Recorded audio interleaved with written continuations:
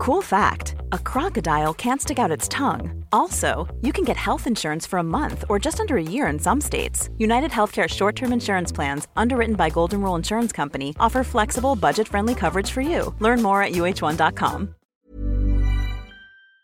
Hi, I'm Andy Levy, former Fox News and CNN HLN guy and current cable news conscientious objector. I'm a former libertarian who now sits comfortably on the left. Hi, I'm Danielle Moody, former educator and recovering lobbyist. But today, I'm an unapologetic woke commentator on America's threats to democracy. And I'm producer Jesse Cannon, and I'm here to make sure things don't go too far off the rails. We're here to have fun, smart conversations with some of the most knowledgeable and entertaining people in politics, media, and beyond. Our goal is to try and make sense of our current crazy world, our new abnormal, and hopefully even make you laugh through the tears. What an excellent show we have today. Jared Holt, who's a senior researcher of extremism and hate in the United States, is here to give us the lowdown on the Heritage Foundation's Project 2025 and possible Democratic response. Then Josh from the newsletter Entingermentum joins us to talk about winners and losers of 2023, Biden's bad polling, and how he can win 2024. But first, let's have some fun. So, Danielle, it's 2024, but it's starting to feel a little mid-18th century around here.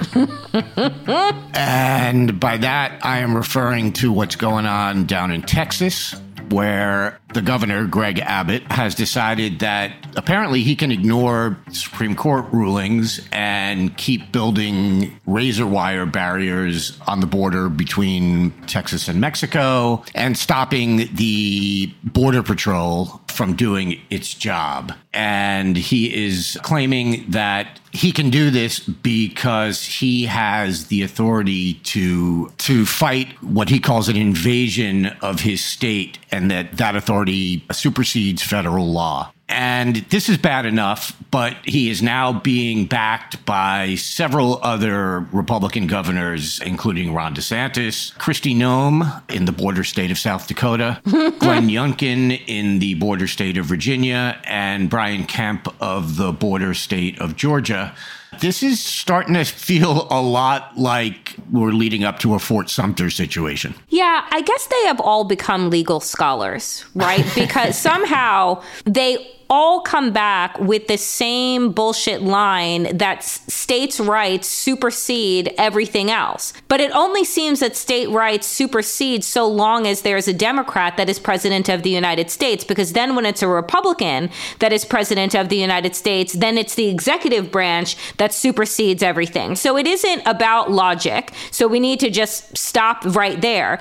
This is about exactly what you're saying. I believe, and we've talked about this before, I believe that the Republicans want a civil war. I believe, and Donald Trump has said it on the campaign trail, that he wants things to get, quote unquote, as bad as they can be so that he can use it as a talking point on the campaign trail to boost up his support. The reality is they don't give a fuck about the border. They don't care about solving this crisis, because if they did, then the bipartisan deal that was being worked through in the Senate wouldn't be dead in the water after Donald Trump has just said that he doesn't want it. Unless it's perfect, I don't want it. Perfect like his skin and his weight. Anyway, look at what Ron DeSantis said in response, and I'm just like, I don't know why he's still speaking and why anybody's listening to him. But this is what Ron DeSantis said, quote, "If the Constitution really made states powerless to defend themselves against an invasion, it wouldn't have been ratified in the first place, and Texas would have never joined the Union when it did.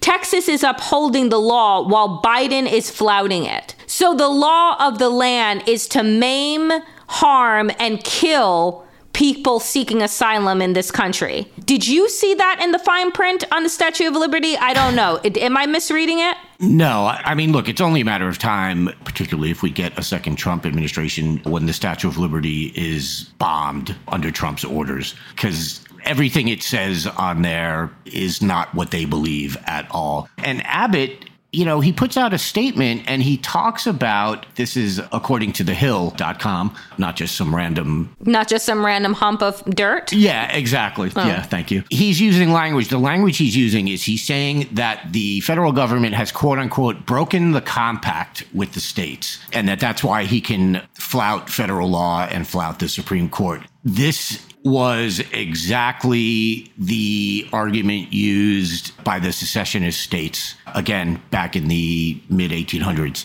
I've always been sort of a, just yet another thing that has changed about me. I've always been sort of a roll my eyes guy at the notion of a second civil war or of just, a bloodless breaking up of the country, if such a thing is possible. But I gotta say, the more and more that we go down these paths and these paths that have been chosen by Republican governors and Republican legislators, at a certain point, you just get to where it's like, I don't know what we have in common. And the problem is, of course, that Greg Abbott and Ron DeSantis and people like that do not speak for everyone in their states. And so you can't sit here and say, well, fuck Texas. Let them secede if that's what they want. Because you've got a bunch of people in Texas who are sitting there going, well, hold up. I didn't vote for Abbott. I don't like this asshole. You can't just shrug your shoulders at it. And you can't just say, hey, if you want to leave, leave. Because we're talking in a lot of cases about people of color. We're talking about people who don't have a lot of money and can't just pick up and move. And so it gets really hairy. But it really does seem every day or every week, it's a further step towards this whole notion of we are not a union. I don't know. This seems particularly egregious, just to be invoking the compact theory and for all these other Republican governors to jump on board with it. It's a little scary what's going on here. So here's what my recommendation is, if anybody's asking. My recommendation is that Joe Biden buck the entire fuck up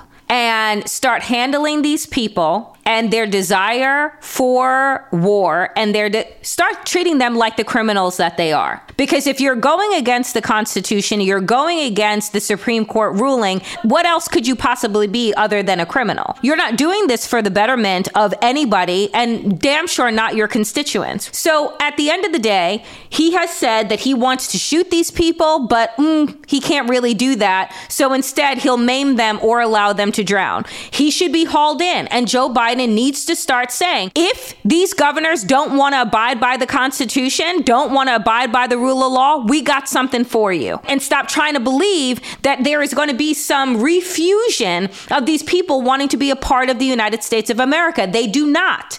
They want a Christo-fascist country that is ruled by their king, Donald Trump. That's what the fuck they want. And anything short of that, they're not coming to the table for. So you have to treat them the way that they are showing you that they need to be treated, like the treasonous criminals that they are. There's no soft tone. There's no soft speaking. There's no like, oh, well, maybe we'll let the U.S. Army do or the guards do what it is that they have to do. The Border Patrol do what it is that they have to do. No. So meet force with force. Those are my thoughts. Yeah, and look, there are ways that Biden can act, and in fact, a couple of Texas representatives, Joaquin Castro and Greg Casar, are calling on Biden to federalize the Texas National Guard, because Abbott is using the Texas National Guard to block the Border Patrol from, doing its job. And there are mechanisms by which state National Guards can be federalized and put at the direct disposal of the president. So he can do it. As Newsweek points out, back in 1957, the Eisenhower administration did this with the Arkansas National Guard because the governor of Arkansas had ordered the Guard to stop black students from attending Little Rock Central High School. So Eisenhower said, well, we're not going to let you do that. We're going to put the Texas National Guard directly under my command, and then they will help ensure that the students can go to school. So that mechanism can be used, and it's of note that 2 Texas representatives are actually calling on him to do that. Yeah, I mean, it needs to get done. I think that what this administration needs to understand is that these governors, these MAGA supremacists, they do not believe in the rule of law. They do not believe in the equitable, powers that the branches of government have. It's either they're going to abide by what Donald Trump says if he happens to become president again, or they're going to do whatever the fuck they want. And so you have to meet that kind of overt disrespect and disregard with the strength and force that it needs. Yeah. And speaking of not having the strength and force that is needed, I think we need to talk about you boy, Tim Scott. First of all, let me, first of all, so what we're not going to do, Andy, is call him my boy. You've changed your mind on him? Oh, my God.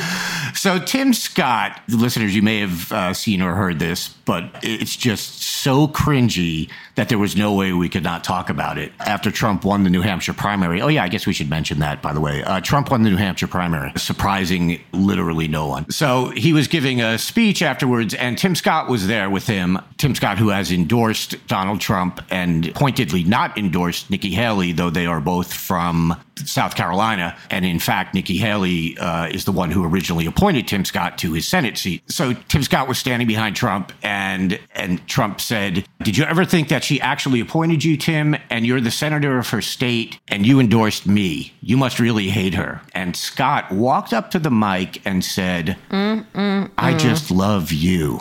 And it was just so pathetic, but just so emblematic of the abasement that the Republican Party has put itself through to kowtow to Trump, even given that we know that people like Kevin McCarthy and Lindsey Graham and so many others that I could name, J.D. Vance, who started out being anti-Trump and now kisses the ring every chance he gets. Even by those standards, Danielle, this was unreal. I don't know what to say. I don't know what to say that wouldn't get me fired or in trouble. So people, I want you to look into my heart and imagine what I want to say about Tim Scott, but I'm not going to say about Tim Scott. But I have never seen someone debase themselves in such a open way. And by the way, nobody fucking asked him to. Right. Do you know what I'm saying? Yep. Like, you're doing this of your own free will. Nobody said, "Hey, Tim, come up to the mic." He was like, hey, boss, look at me, boss," with the fucking grin on his face. It was embarrassing. Him and Vivek standing behind Donald Trump, this man that has called you everything but a child of God. This man has insinuated all sorts of things about Tim Scott, as well as the Republicans who didn't want him in the race in the first place. I mean, I don't know who his constituency was to begin with, but I digress. To offer up yourself in such a way is so degrading. How is this man a senator? I don't know. I honestly don't know. But I was so disgusted because I said, between him and Clarence Thomas,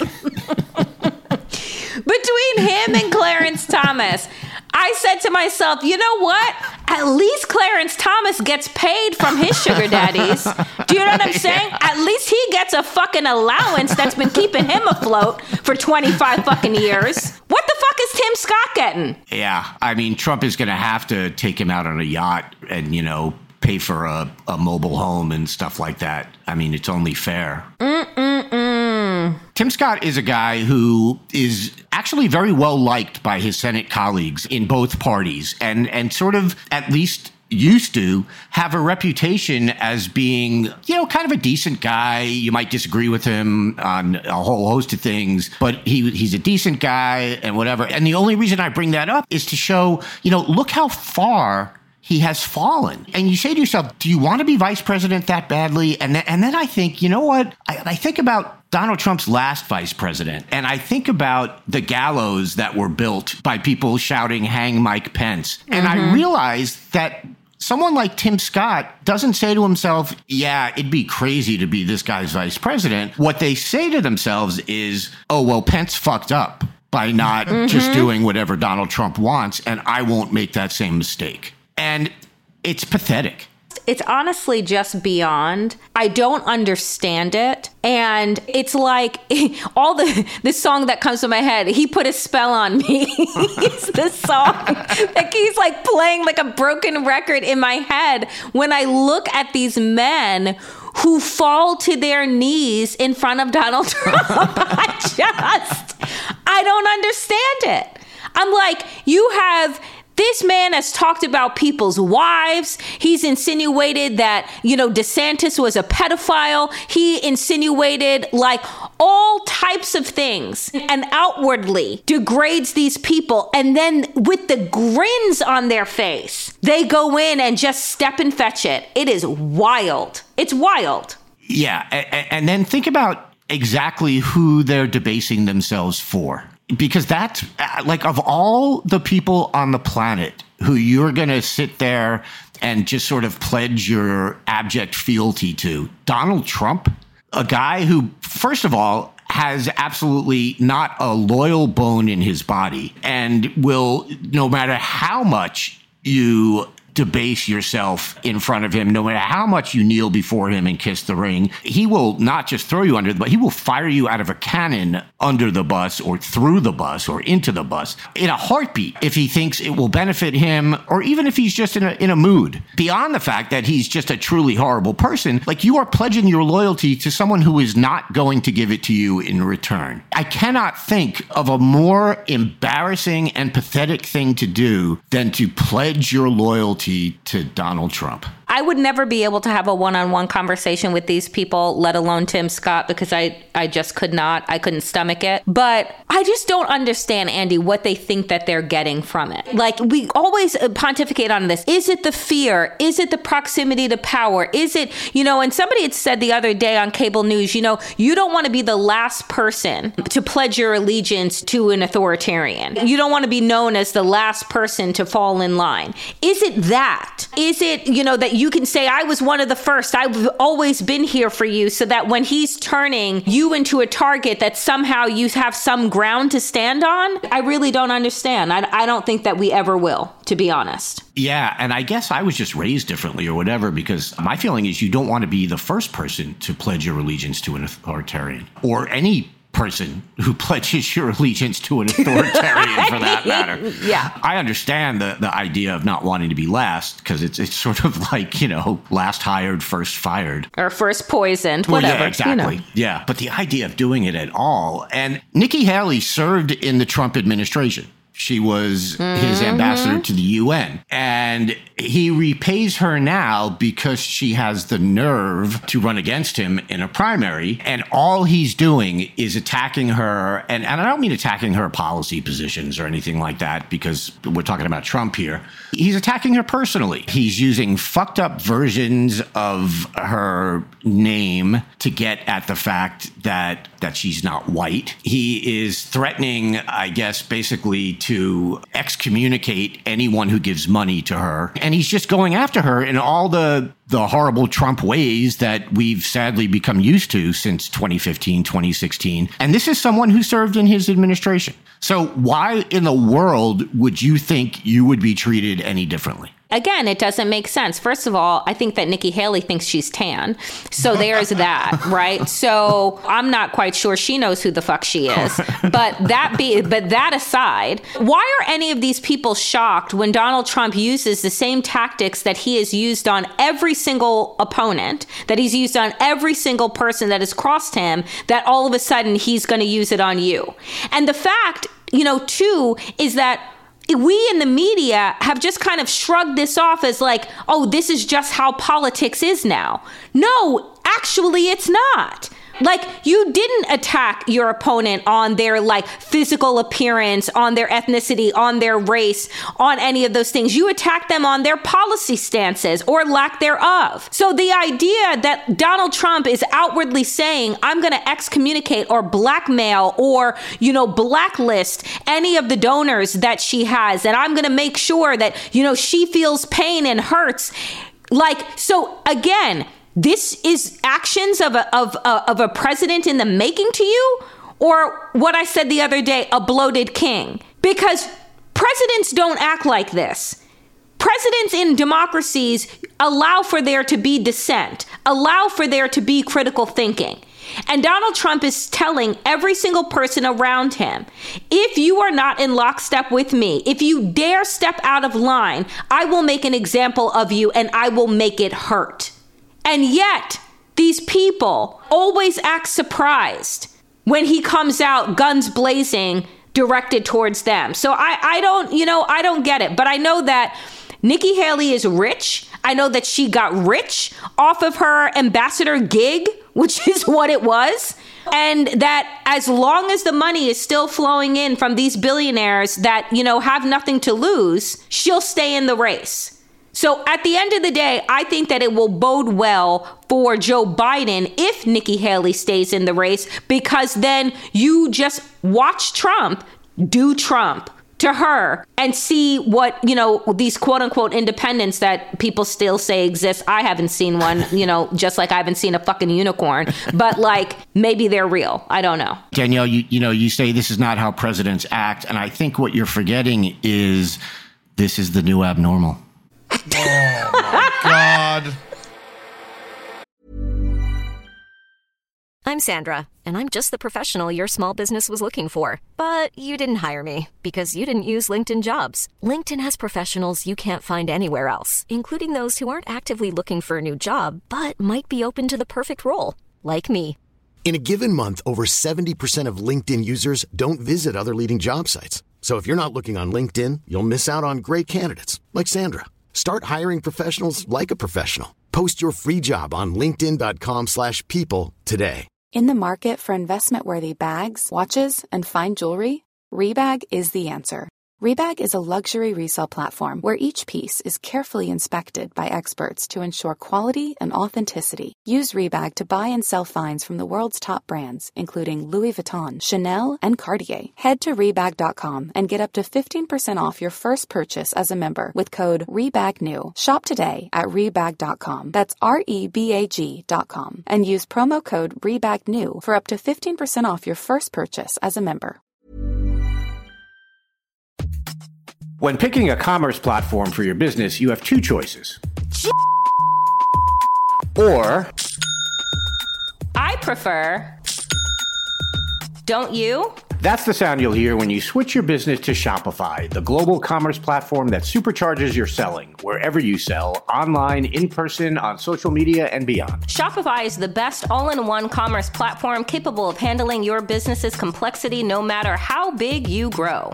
Step up to Shopify and harness the best converting checkout and the same intuitive features, trusted apps, and powerful analytics used by the world's leading brands like Rothy's, Allbirds, Brooklinen, and so much more. You're probably thinking, sure, but migrating is going to be a headache. Shopify's App Store has the migration apps you need to migrate your products, orders, customers, and more from every major e-commerce platform to Shopify. If you're anything like me, you're one of those don't put me in a box people. Everyone who knows me knows I'm a don't put me in a box person. And thankfully, Shopify never will, because with Shopify, control of your brand and business is always in your hands, from your storefront look to your back office operations. I hate when checking out from an online store and then having to pull out my credit card and type in all those numbers. A Shopify store remembers my shipping address and payment information. So if I'm on the couch and my wallet is on the kitchen counter, I don't even have to get up. Stop leaving sales on the table. Switch your business to Shopify and discover why millions trust Shopify as their all-in-one commerce platform to build, grow, and run their business. Sign up today for your $1 per month trial period at shopify.com/abnormal, all lowercase.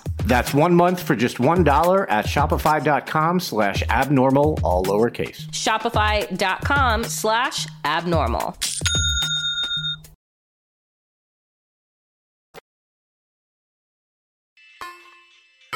Folks, I am very happy to welcome to the new abnormal senior researcher of extremism and hate in the United States, Jared Holt.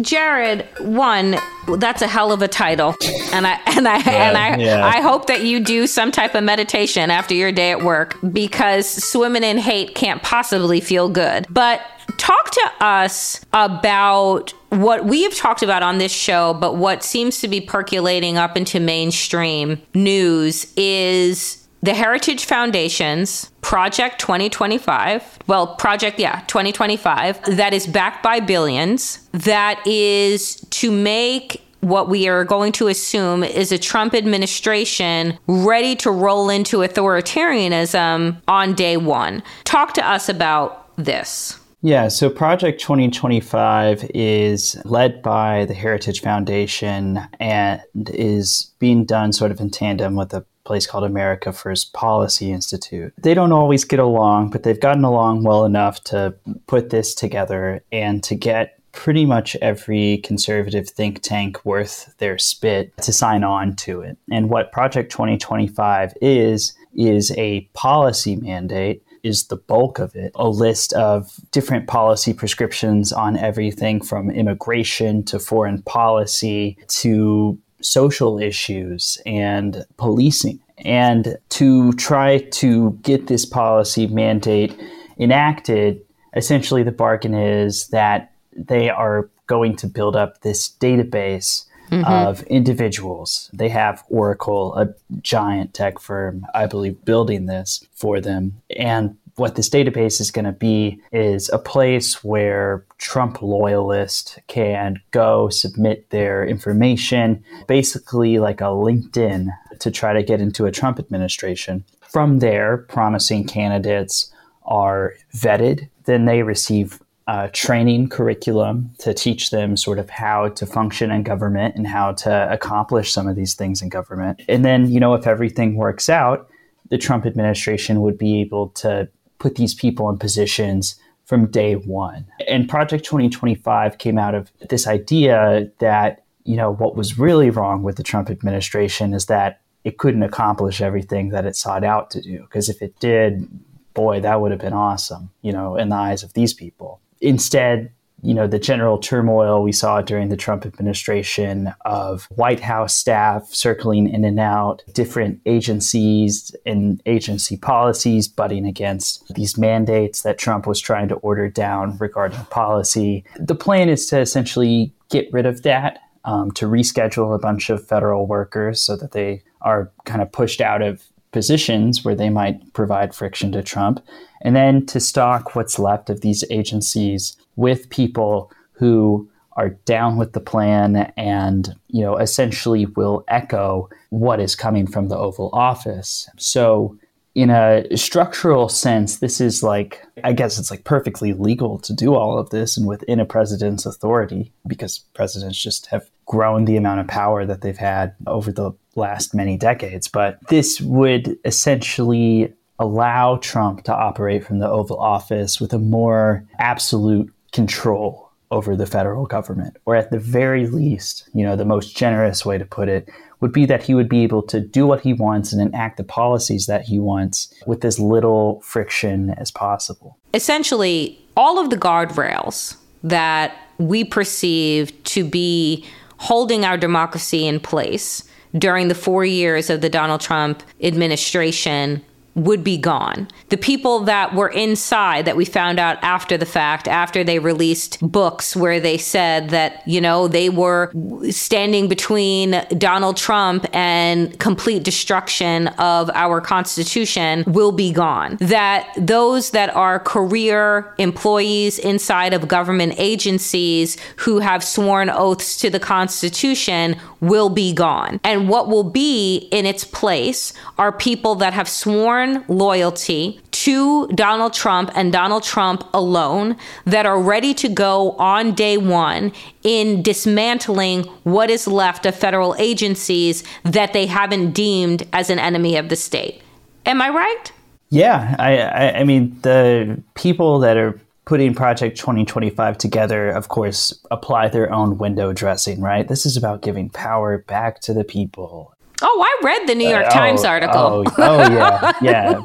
Big load of bullshit right there. Yeah, I mean, I think the way you summarized it is pretty much correct. It's a total disregard. And I mean, ultimately what this is a power grab. This is a way for the Trump administration and the conservative project in Washington overall to effectively quash dissent. That is the ultimate goal, is to root out any sort of people in government that aren't in total alignment with them, a la McCarthyism, and to show them the door.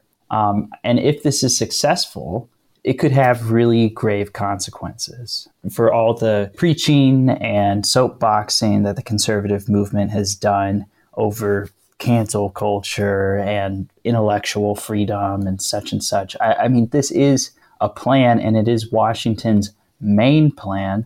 If you look at who's signed on to this and how much money is involved. And the whole premise is, eradicating the government of people that don't agree with you. Mm-hmm. And I mean, if you're able to do that, if you're able to squash dissent if you're able to create a government of loyalists. Paint a picture for us, because you study extremism and hate. What does America look like in the first 100 days of a Trump administration 2.0 backed by the Heritage Foundation and America First? I mean, it certainly doesn't look pretty. When I sort of chat with my buddies and stuff, if we think about January 6th or the Trump administration, I think the saving grace of like a lot of that is that the people that tried to do it were kind of incompetent. Trump certainly had all these different policy ideas, whether that's deploying the military to the border to, I guess, presumably shoot and kill migrants trying to come through, whether that is, using the power of the federal government to remove education curriculum about LGBTQ lifestyles or history that gives adequate voice to the suffering of minority communities in the US.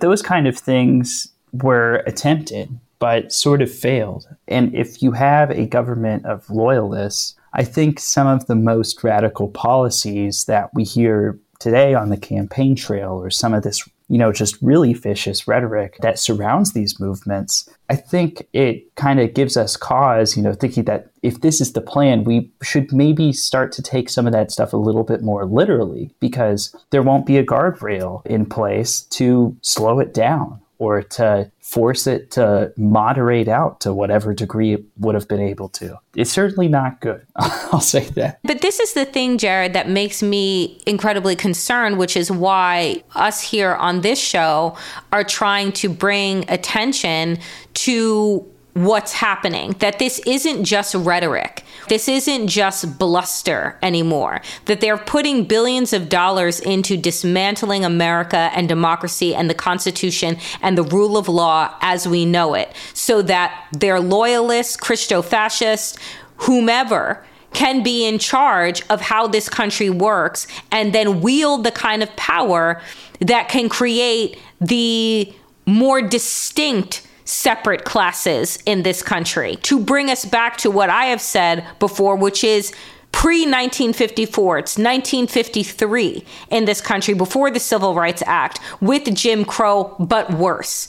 And they've been able to do this so far with the overturning of affirmative action, with the overturning of Roe v. Wade, and the black robes, the unelected body in the Supreme Court, is continuing their rampage of dismantling rights that have been fought and won over the last 60 years. Right. I also think it's worth pointing out that the Supreme Court, is expected to rule eventually on this argument of whether the president has immunity to do whatever it is they please. I don't think it takes a crystal ball to predict how the Supreme Court might rule on that when Trump is the subject of it. If Project 2025 is opening the door, I think that just kind of runs and kicks it off the hinges. And I just wonder, are we, in your mind, as somebody that has been studying this for quite some time, are we taking it as seriously as it is? I feel like people survived 4 years of Donald Trump, and in their minds, they're like, well, if he's elected, it'll be bad, but it'll just be bad for 4 years. And then we'll get another bite at the apple. We'll get another turn at the wheel. Yeah, I mean, I think what has been hard, if you look at polling or, different interviews that media places will do with reporters, or even just like conversations with friends, right? I think a lot of people don't really understand the stakes of what is happening or what could happen. And, I keep going back to it, but this is supported by some of the richest people in this country and by, like I said, any conservative think tank worth anything in DC is signed up for this. I'm sure there are, Republicans that don't support this stuff. Of course there are, but they don't have the power right now. All of the institutional power has been molded around this vision that is, outlined so vividly in Project 2025, which I should add is not a secret. You can buy it as a book, printed out. They're quite proud of it. I think people just don't really understand what is lurking beneath the horse race coverage that they might see in the media of, Trump is up and, Trump said this crazy thing. But there are these mechanisms and systems. And if it wasn't printed out in a book, if they weren't giving interviews to the New York Times and bragging about how effective they think it's going to be, it would sound like a crazy conspiracy theory. But this is unfortunately like a very kind of sobering reality to face and contemplate. I just don't know that a lot of people really truly understand. I mean, I think listeners to podcasts like these, hopefully are learning some things, or will look into this or talk to people they know about it. But it's, your run-of-the-mill person, you're a normal person who engages in politics, once every 4 years, and, kind of decides who they think they want to vote for, maybe like a month ahead of time. I think the challenge will be clearly, getting them to understand what is at stake here and what can be lost here, and the amount of damage that could be done if there isn't some sort of resistance to it, both from our elected officials and like wanting to demand elected officials, people in Congress and stuff to provide resistance there, but also popular resistance, that clear messages from society that this isn't going to fly. I mean, it's concerning to me what it looks like if that doesn't happen. I don't want to be like a total doomsayer and say that, there's going to be irreparable damage, but I mean, there's going to be a hell of a lot, I think. Let me be the doomsday sayer for you. The damage that will happen to this country will take generations, if ever it is repaired. If Donald Trump, and I say, or any Republican, becomes president of the United States, because they have the stage set for authoritarian rule. And I don't know what it's going to take, Jared, for people to wake up to this fact and this reality. Like, maybe it is just such a large pill to swallow that the way that you've been living and existing inside of this country, your family has lived and existed inside of this country for generations, is going to end. Because what comes next, if Donald Trump or any Republican becomes president of the United States, will be like nothing you've ever seen before. So maybe it's difficult to wrap your mind around. But the question I have for you is, what I see, and maybe, you can tell me differently, is that I don't see a Project 2025 on the left. I don't know what the plan is in order to combat and put people in place that are going to realize that we're at war with authoritarianism and fascism in this country, and that we can't just pretend that this election is like any other election and the next administration is going to be like any other administration.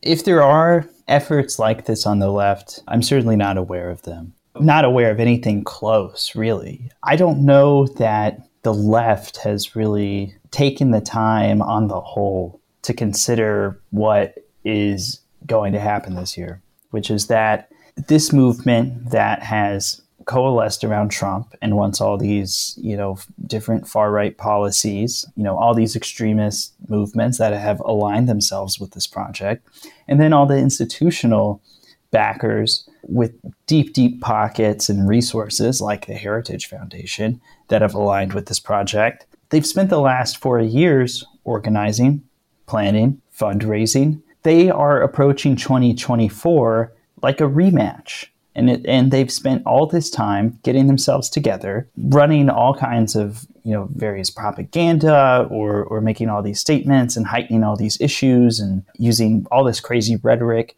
to try to change the landscape to like best favor them in this rematch. It's almost a question of like, who wants it worse? From the seat that I'm sitting in, I'm not getting, it's not nice, but like, I'm not getting the sense that the left really wants this thing. They certainly think that the alternative is bad, but that really sort of positive vision of like, we want this because we want to accomplish X, Y, Z, and we're going to do whatever we have to do and use whatever power we're given to make it happen. That kind of vigor just doesn't seem to exist. And it can be hard for me to wrap my head around that sometimes. Yeah, I think that the reality is that we are 10 months, close to 9 months away from the most consequential election of modern history, of our lifetime. It is not just about what happens to us here in the United States, but also what happens globally when America falls. And it is shocking to me, the coverage that I continue to see that is just treating this as a horse race, as if it is something that is normal, when it is anything but normal what the Republicans are doing and what mechanisms and what money they have put in place in order to destroy this country and hold power indefinitely. Jared, I thank you so much for taking the time to join The New Abnormal and raise necessary alarms. Really appreciate you. Well, thanks for having me. It's always a pleasure. Joining me now is Josh from Edingermentum, which is an absolutely fantastic political newsletter that is published at edingermentum.news. Josh, for people who don't know, tell us a little bit about yourself. Basically, to introduce myself, first and foremost, I am a poster. I posted on Twitter, starting a couple of years ago, posting about politics. And my big thing that I did was that I was one of the, kind of the most prominent people who got the 2022 midterms right that fall. My big thing that I pushed was that I thought Democrats would do well that year. I was very kind of vocal in saying that I thought that the arguments for a red wave that were overrated, that I thought they were going to keep the Senate and probably maybe even keep the House. And that ended up being right. And not many people got that correctly. Not many people were willing to predict that. So I got a lot of attention after that. And I started writing about politics, kind of just to see what it would be like shortly after. And I've been doing that for a year now. It's gotten a big response. I'm currently in the top 25 U.S. political newsletters on Substack. I call it a newsletter on politics and history because I like kind of talking about history as much as I do about the current politics. I think that adds a lot to how you can kind of understand things. It's not a particularly novel approach, but it's how I like doing it. I've written about mostly national politics for the past year or so. I got a lot of attention because I made another prediction sort of at the start of 2023, looking back on the past couple of years of elections, saying that the anti-woke, anti-trans stuff was also overblown. And that ended up being proven pretty correct by the election results and DeSantis' campaign doing poorly. So I'm coming into this year off of a pretty good record, and I'll see how that continues for this election, which will be my first presidential election. But I have a lot of ideas for that we'll go into. Excellent. And yeah, I can't vouch for this newsletter enough. It's just, like you said, it's fairly new. It's only a year or so old, but it's one of those things that it's a fantastic read and it's kind of indispensable. And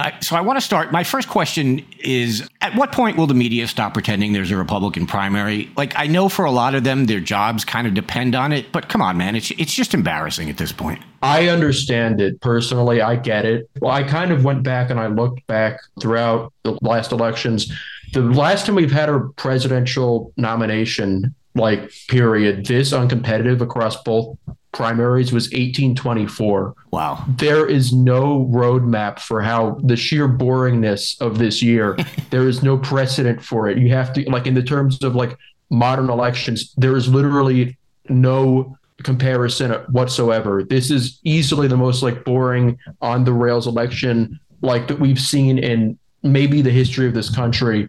So I can sympathize with people trying to find content wherever they can. There's been a lot of articles recently about how cable news hasn't seen the bump that they expected they would from the election. But at the same time, you have to be kind of honest about it, which is why I haven't covered it too much. I was a bit surprised the way that the New Hampshire was covered, because I thought Haley getting to 45% would be something they try to wring stuff out of. But no, all the headlines are just oh, this is over. Trump won. He's going to win the nomination. Let's get this over with. It's realistic, but I thought they would try to be a bit more clever there. Yeah, absolutely. We are in sort of a weird position where, as numerous people have pointed out, it's almost like both parties are running an incumbent. Yeah, that hasn't happened since I think 1892. Yeah. So, it's not really a surprise, I guess, that both races are completely uncompetitive. But okay, so I want to talk about a piece that I got a real kick out of that you published a few weeks ago. And it was a piece that listed the 5 biggest political winners and losers of 2023. And I particularly got a big kick out of, at the end, instead of just putting Ron DeSantis on your losers list, you kind of set him apart and actually named him the winner of the 2023 Ron DeSantis Award and said that his campaign is the kind of thing that only happens once in a lifetime. And I know you've got a new piece out, I think just today, talking about just how historically bad of a primary campaign he ran. Yeah, it was really something to behold. I think like last summer, I said this was the collapse you only see once in a generation. And the piece I just put out was kind of an investigation into that. Like, is that actually true? I went back through like 40 years of primaries. And the answer is yes. The only comparisons I could really find for him were Hillary in 2016, who won. So that's not really like even a direct comparison. Giuliani maybe in 2008, which I think DeSantis was still worse. And Gary Hart in 1988, who just straight up dropped out during the election. Primary efforts for sure. He's easily, I think, the worst Republican in history, at least the modern history of primaries. I don't know about like Theodore Roosevelt in 1912. I kind of tried to do like the past 50 years or so, but it was really something. I like everybody wants to say like, oh, I knew he was terrible from the beginning. He was always bad. Like people point to that one moment in the debate to say that they were always ahead of it. I was always a bit bewildered by why it was happening then, but I got the idea of DeSantis having the appeal he did a year ago, like the idea of him being competitive with Trump, like there was something going on there that made sense. And he just totally butchered that. He lost everything. Like not even that, like he didn't beat Trump or come even close, but he's not even Trump's main competitor. And like the way people will look back on the primary in the future, like he lost that. Like he's just nothing now. He's a slightly more popular Vivek in terms of how the race went. No, it really is unreal how far his stock has just plummeted. Also, in that winners and losers piece, you had Donald Trump on both lists as a winner and a loser. Show your work. The idea there is that for as much as people have looked at Trump's rise in the polls as a consequence of Biden, like saying, oh, people are just convinced the economy is bad because of TikTok or whatever, or it's because of the wars. I think there have been some things Trump has done, mostly inadvertently, that actually have kind of improved his position. His campaign looks a little more put together than it had before.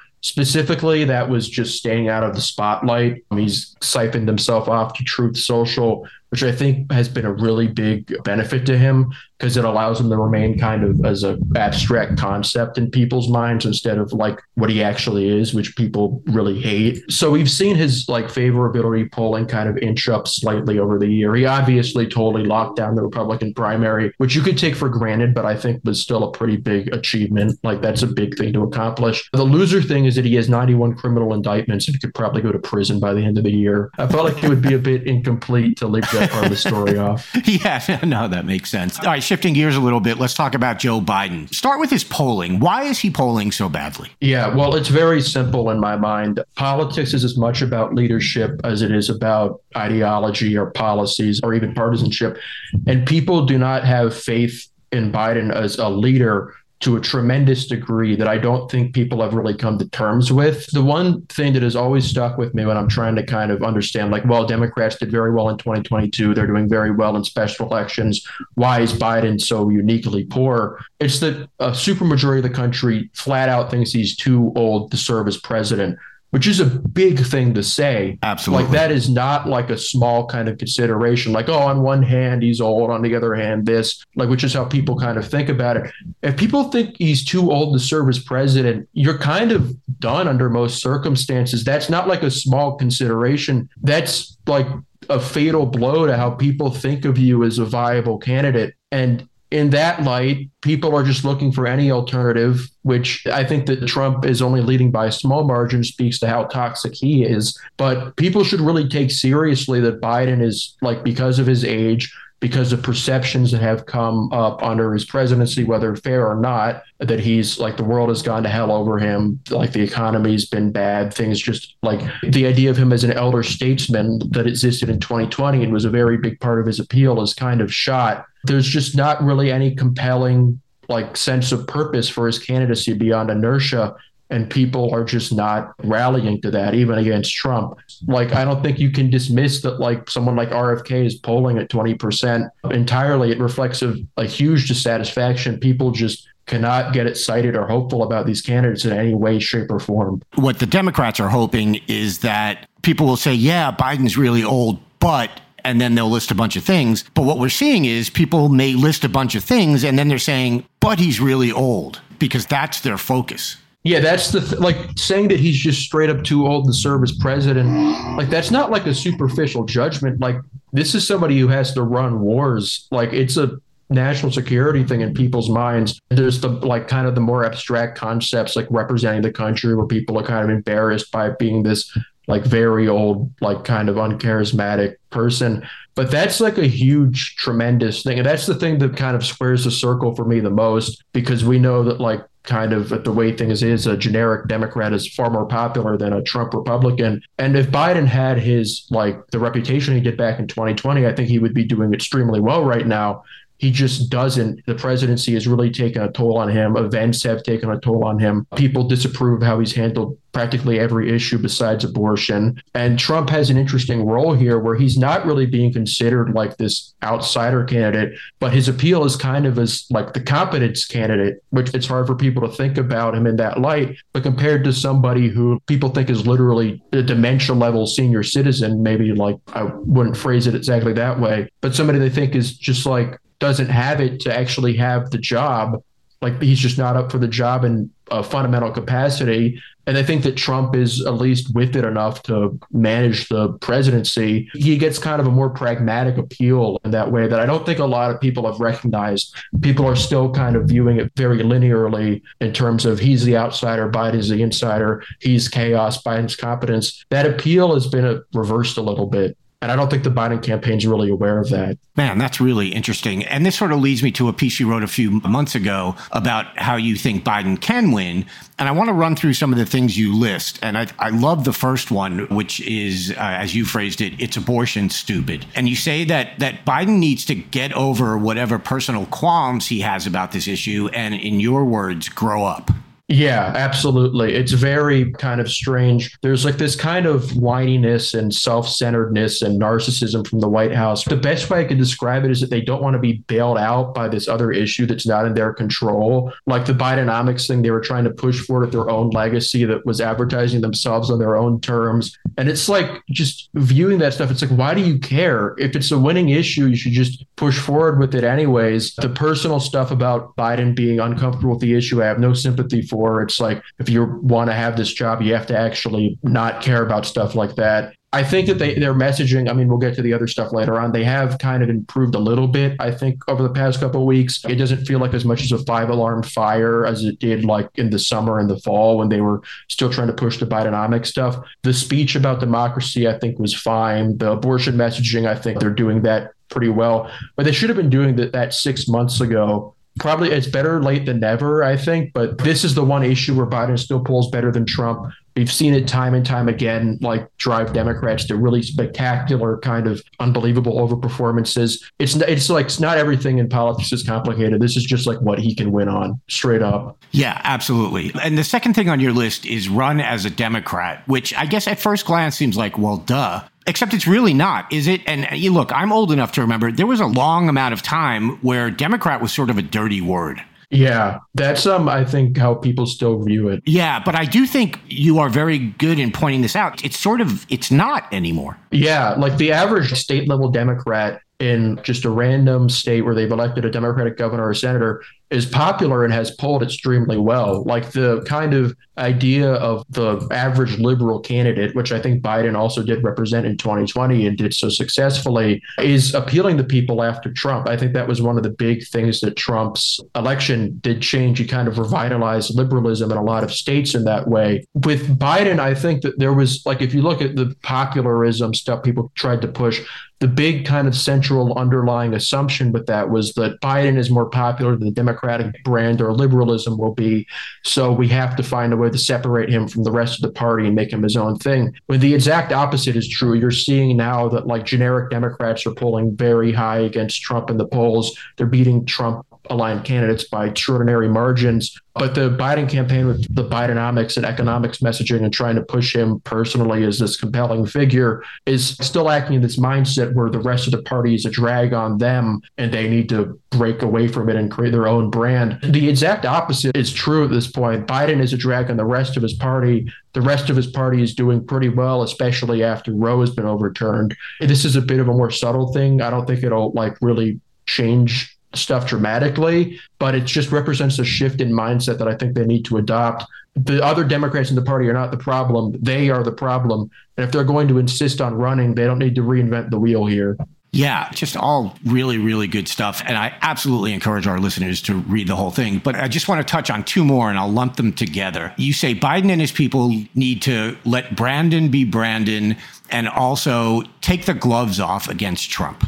Yeah, the let Biden be Biden thing was a bit underhanded in a way. Like the implication there is that he actually is kind of too old to do this stuff. It's just saying, well, if you say that he's old enough to run, you should be getting him out there in public a lot and proving to people that he can do all these things. I think that the real answer there is that he can't. And if he can't, then the answer is that he shouldn't be running in the first place. But we're just working off the presumption there. Like, obviously, if he really is capable of all this stuff, then there's no reason to keep them hidden as much as he had. That creates a terrible perception. The take the gloves off against Trump thing, I felt like he should have been doing that from day one. Mm-hmm. The stuff where he called him the former guy and didn't try to message around him, I felt was a bit too clever. They stuck with that for a bit too long. They have been a lot more aggressive recently, which I think is smart. But it is a bit of a dramatic break. I think that it will work because Trump is always unpopular, and kind of leaning back into that probably can help. The big thing is, I think, his indictments. They have kind of held off on talking about those, but that is the main concern a lot of people have. People don't want a president who has been convicted of a felony, and kind of pushing on that, I think. I mean, there's obviously some concerns like with his own Justice Department being the one to indict him. But I mean, you can get surrogates to do that. It has to be part of your messaging because right now it's the biggest liability he has right now. Yeah, absolutely. We talk a lot about the possibility of Trump losing the popular vote and winning the Electoral College. But you think this is also something Biden could do? Yeah, this is a really kind of wacky thing, and maybe I'm looking too much into it. But if you look at the polling right now, you can see Biden is down in the popular vote, and he's down by a lot in some of the Sun Belt swing states like Georgia, Arizona, Nevada. He's not doing well there. He's like 5 points behind like you'd expect. But he's been remarkably kind of resilient in a lot of the Midwestern swing states. He's actually pulling ahead in Wisconsin and Pennsylvania right now, like even while he's down nationally. Michigan is kind of a weird spot for him where his polling numbers have been really bad, but it's a small sample size and Democrats have done very well there recently. So it should be decent ground for him. And the thing is that if he loses those three states, Georgia, Arizona, and Nevada, but he holds Wisconsin, Pennsylvania, and Michigan, he wins 270 to 268. And you could have other things happen, like his margins in blue states could go down a lot. He could get killed in red states by more than he has before. And that could end up with him winning 270 to 268 while losing the popular vote. Man, yeah, that honestly had never even entered my mind as a possibility. But, hearing you describe it, it sounds unbelievably plausible. Josh, I really appreciate you coming on. And I got to tell you, folks, head over to edingermentum.news and subscribe to this newsletter because it's absolutely fantastic. Josh, thanks again. I really appreciate it. Thank you for having me on. Andy Levy. Danielle Moody. Andy Levy, how are you closing out this godforsaken week with your fuck that guy?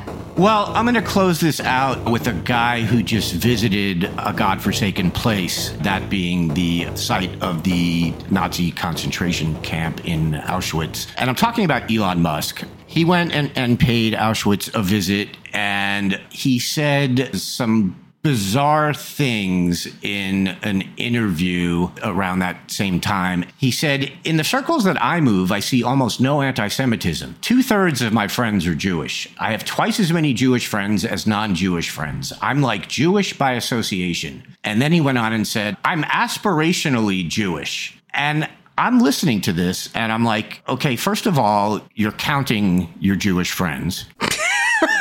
Doesn't everybody? Is that not? Never a good sign. Oh, it's not a thing? Oh, okay. Weird. And in particular, when you're visiting Auschwitz, don't count Jews. Just a pro tip, from someone who's actually Jewish. Not a good place to be keeping a head count of Jews. And I'm aspirationally Jewish? What the fuck does that mean? That to me sounds a lot like, there's a word for them that I won't use, but like white people who like to quote unquote act black. Mm-hmm. Which, if you've ever been around that, it's very painful. Abhorrent. He sits there, and I've seen no anti-Semitism. Bro, have you looked on the site you own? I promise you, it will take you all of 5 seconds to see anti-Semitism. You could look at your own tweets, by the way, and see anti-Semitism. So for him to sit there and say, I see almost no anti-Semitism, yeah, I suppose in a sense that's like a blind person saying, I see no TV shows. You can't see it, but it's there and it's all around you and you're contributing to it. In fact, a new report shows that Twitter is by far the most prominent purveyor of anti-Semitic content. This report shows that it's out of TikTok, Twitter, Instagram, Facebook, and YouTube. Twitter was responsible for almost half of the anti-Semitic posts that were found that were used in the data set. It was 47.3%. So, yeah, you've never seen anti-Semitism, Elon? Again, look at the site that you own and operate. And then Ben Shapiro was there with him, and they played some sort of video. I couldn't make it through this whole thing, but Ben Shapiro basically, they played a video of what it would have been like if social media had existed in the 1940s and how that would have helped prevent the Holocaust by alerting Jews that they should get out of Germany and Poland and all those areas. And it was just the most ahistoric thing in the world. And it was just so painful. And I just sit there and I'm like, really, Ben Shapiro, this is what you've come to? Because there was a point in time where Ben Shapiro was like a fairly intelligent, standard conservative. And whether he's doing it for the power or because it's made him a very rich man, we talked earlier about Tim Scott and people like that debasing themselves. He has gone ahead and done the same thing. And he's just turned himself into just an absolute shonda. For those reasons, and, on any given day of the week, Elon Musk could be your fuck that guy. But I'm going to do it specifically for this reason. Fuck that guy, Danielle. Fuck that guy. I have no words for him. Every day of the week, I could find a fuck that guy for Elon Musk. All right. Danielle, get me out of this. Who's your fuck that guy? Oh, yeah. Let's just lift everybody up because mine is fucking abysmal. This is what I'll say to preface this. I'm going to say a very large number, folks, with regard to my fuck that guy, which is Greg Abbott, the state of Texas.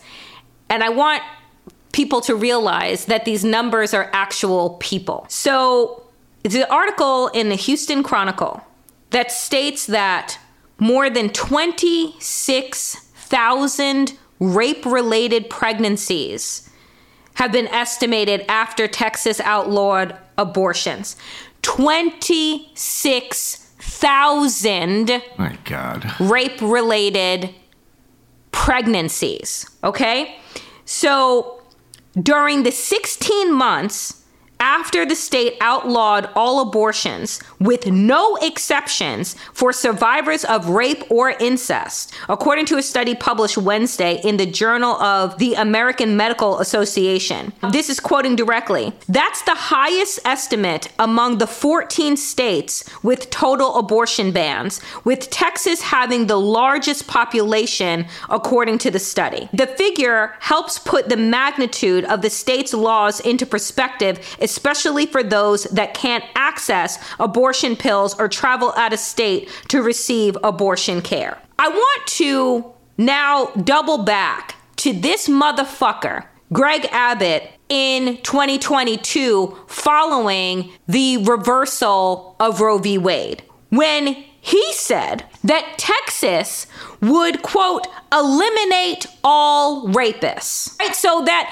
there was going to be no need for abortion, no need for emergency abortions or anything like that, particularly as it pertained to rape. We don't need to have exceptions for these horrific acts of violence against women and people with uteruses. No, because Greg Abbott was going to eliminate it. How the fuck is that working for him? 26,000 forced births? So basically, if you are pregnant because you've been raped, the state of Texas backed by Greg Abbott and MAGA supremacists, tell you that you have three choices, maybe. One, to raise your rapist child. Two, to try and seek out an abortion but end up in jail. Or end up trying to take care of matters yourself and end up losing your life. Those are the options for people in the state of Texas. And when I say that number, 26,000 rape-related pregnancies. These are people who now have basically no future except to be chained and linked to one of the most, if not the most horrific thing that has ever happened to them. That's what they want to nationalize if Donald Trump or any Republican becomes president of these United States. And for that reason, the entire state of Texas, Greg Abbott, and all of the copycat governors out there, fuck that guy. Fuck all of those guys. This is disgusting, horrific. There aren't enough words to describe these numbers. Yeah, I have nothing to add to that. Just fuck those guys straight to hell. Hope you enjoy checking out this episode of The New Abnormal. We're back every Tuesday, Friday, and Sunday. If you enjoyed it, please share it with a friend and keep the conversation going. This podcast is a Daily Beast production with production by Jesse Cannon and Seamus Calder. Hey, it's Paige DeSorbo from Giggly Squad. High quality fashion without the price tag. Say hello to Quince. I'm snagging high-end essentials like cozy cashmere sweaters, sleek leather jackets, fine jewelry, and so much more. With Quince being 50 to 80% less than similar brands. And they partner with factories that prioritize safe, ethical, and responsible manufacturing. I love that. Luxury quality within reach. Go to quince.com/style to get free shipping and 365-day returns on your next order. Quince.com/style.